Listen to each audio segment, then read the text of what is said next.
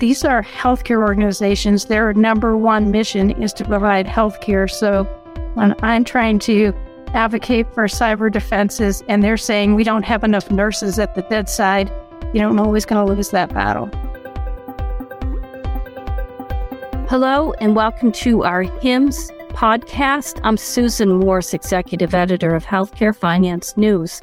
And today we're talking with Kate Pierce of Fortified Health Security. Kate is the Senior Virtual Information Security Officer and Executive Director of Subsidy. Is that right, Kate? Did I get that right? You got that perfect, Susan. I moved to Fortified about 5 or 6 months ago and took on these new roles. Prior to that, I was the CIO and Chief Information Security Officer at North Country Hospital for over 21 years. So you have much experience with this, and I understand you recently testified before the U.S. Senate Homeland Security and Government Affairs. That's correct. I did. Yeah. Can you talk about that? That was about cybersecurity. And what interested me is that you seem to be focused a lot on what rural and smaller hospitals are doing. Well, I was asked to testify by that committee to represent the voice of the small and rural facilities, because that's where I spent the vast majority of my career. And I lived it and breathed it for a long time. So I really understand what their struggles are with this topic. And now that I'm with Fortified, I actually have been able to work with many, many smaller rural hospitals across the country. And it seems like the perspective I had at our hospital is consistent across the board with folks I've talked with. You talked about the working with the rural and smaller hospitals. What are they telling you? What are their challenges? Well, currently, rural and small hospitals are having a hard time coming out of the pandemic. So even prior to the pandemic, they always could never get those economies of scale to help keep their prices, in line with the larger facilities, because they just don't see as many patients. So they just don't have as much income there. So it's really difficult for them financially to maintain a strong model there. With the pandemic, that's gotten even worse. So they have struggled to keep staffing there and had a large number of travelers in their facilities, which was really elevating costs to provide care there. And that they're still struggling with staff, especially cybersecurity staff. It's very, very difficult to recruit, well-trained cyber staff in those type of local small areas. Are the issues then staffing and money for these smaller hospitals and primarily hospitals? It comes down to staffing and money. It's not for lack of wanting to do, to improve their cyber stance. It's just a matter of, can we afford it? And, what priorities do we need to position ahead of that? And generally it comes down to, these are healthcare organizations. Their number one mission is to provide healthcare. So when I'm trying to advocate for cyber defenses and they're saying we don't have enough nurses at the bedside, you don't know who's going to lose that battle. That must be challenging for you. So you're talking to them about cybersecurity and they're saying we don't have enough nurses. What can you say to that? I mean, to counteract that and tell them cybersecurity is important, as well as nursing. I think that, there's some degree of compromise there. I mean, cybersecurity can be very detrimental to patient safety. I mean, if a small hospital gets attacked, with the larger facilities, if they experience a breach or a cyber attack, they can divert patients because there's other facilities nearby. Small organizations don't have that opportunity to divert patients because the next facility could be 45, maybe 60 miles away. So you can't stop providing service. And the ability to continue to provide service during a cyber attack, think of this, your electronic records are gone. So you don't have any patient information. All of those safety alerts and safety checks are gone. Your medical devices are offline now. You have no communications often, where their email is down. Their phones even are down many times because they use network-based telephony. It's a litany of issues, and they're having to go back to paper, which in turn it's just a much slower, more complex process with paper because staff aren't used to using paper, and many of those younger staff have never documented on paper. So you create this big gap in their ability to provide that high quality care they want to provide. That's incredible. It's good to know that some people don't know paper, but that must be very tough. Are rural and smaller hospitals at less risk of a cyber attack because they are smaller?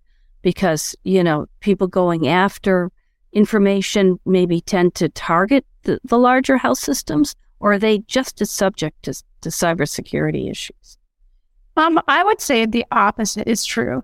These cyber attackers learned, especially in 2022, we saw an increase in attacks against smaller organizations. So what happens is these larger organizations have really strong cyber defenses in place. So not only do we know that, so do the attackers know that. And they realize that most small organizations are connected electronically to larger organizations. So they choose the path of least resistance here, right? They come in through the smaller organizations with the hope that they can expand that out into those larger organizations.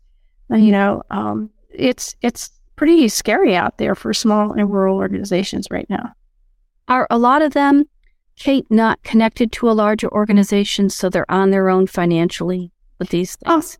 Even if they're on their own financially, and I can't speak to the statistics of how many smaller hospitals are part of a larger organization or not. I'm not really aware of that. But even if they're not connected to them financially, they're connected to them virtually because all of those smaller organizations need a place to refer their sicker patients, right? If somebody comes in and it's not something that we can provide for, we would send them to a larger organization. And not only that, I know it was true at North Country. In our emergency department, we do use a lot of telehealth services, if you will.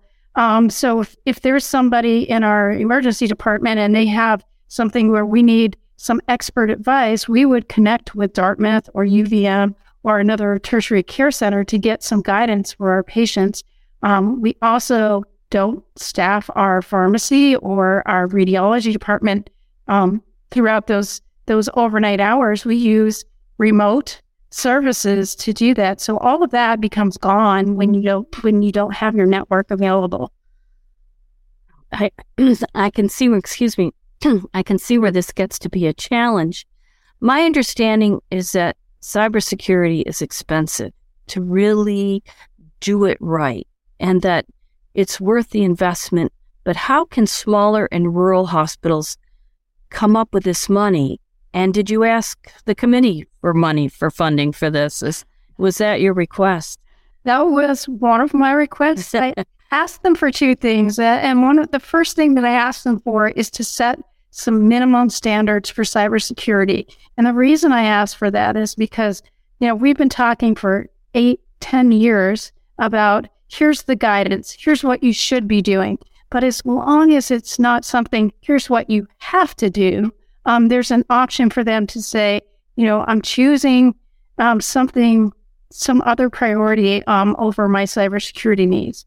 But the second thing I asked them for is minimum standards with some subsidies, grants, some funding mechanism to help these small organizations address the standards that they set. So I think it's a two-part ask that I presented there. Well, there was a couple of other things. We can talk about that after. Was the committee receptive to funding? I think that invariably every senator on that committee understood the struggles that their own states have for their small and rural organizations. And I think it further brought that fact home with the DC Health attack that actually attacked their own records.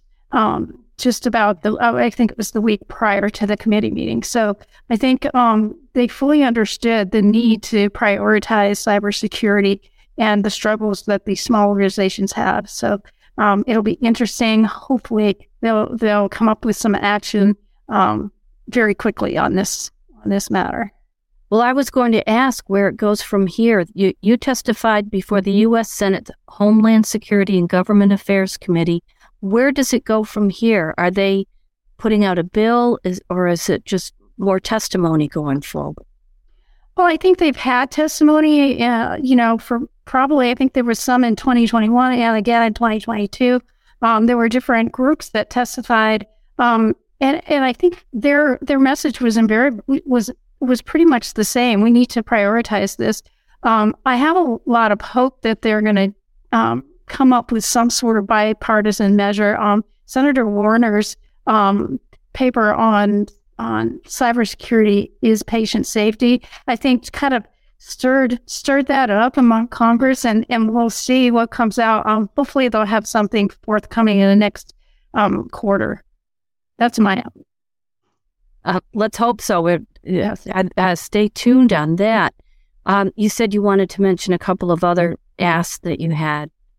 One of the other things I asked was that they have a more coordinated governmental approach. So there are a large number of different organizations within the federal government that are working on this issue. And what happens when there's too many hands in the pot, if you will, there's not good coordination and understanding about healthcare specific needs with all of these different organizations. So I asked them to coordinate better with HHS so that they fully understood the healthcare specific needs when addressing cyber within this particular sector.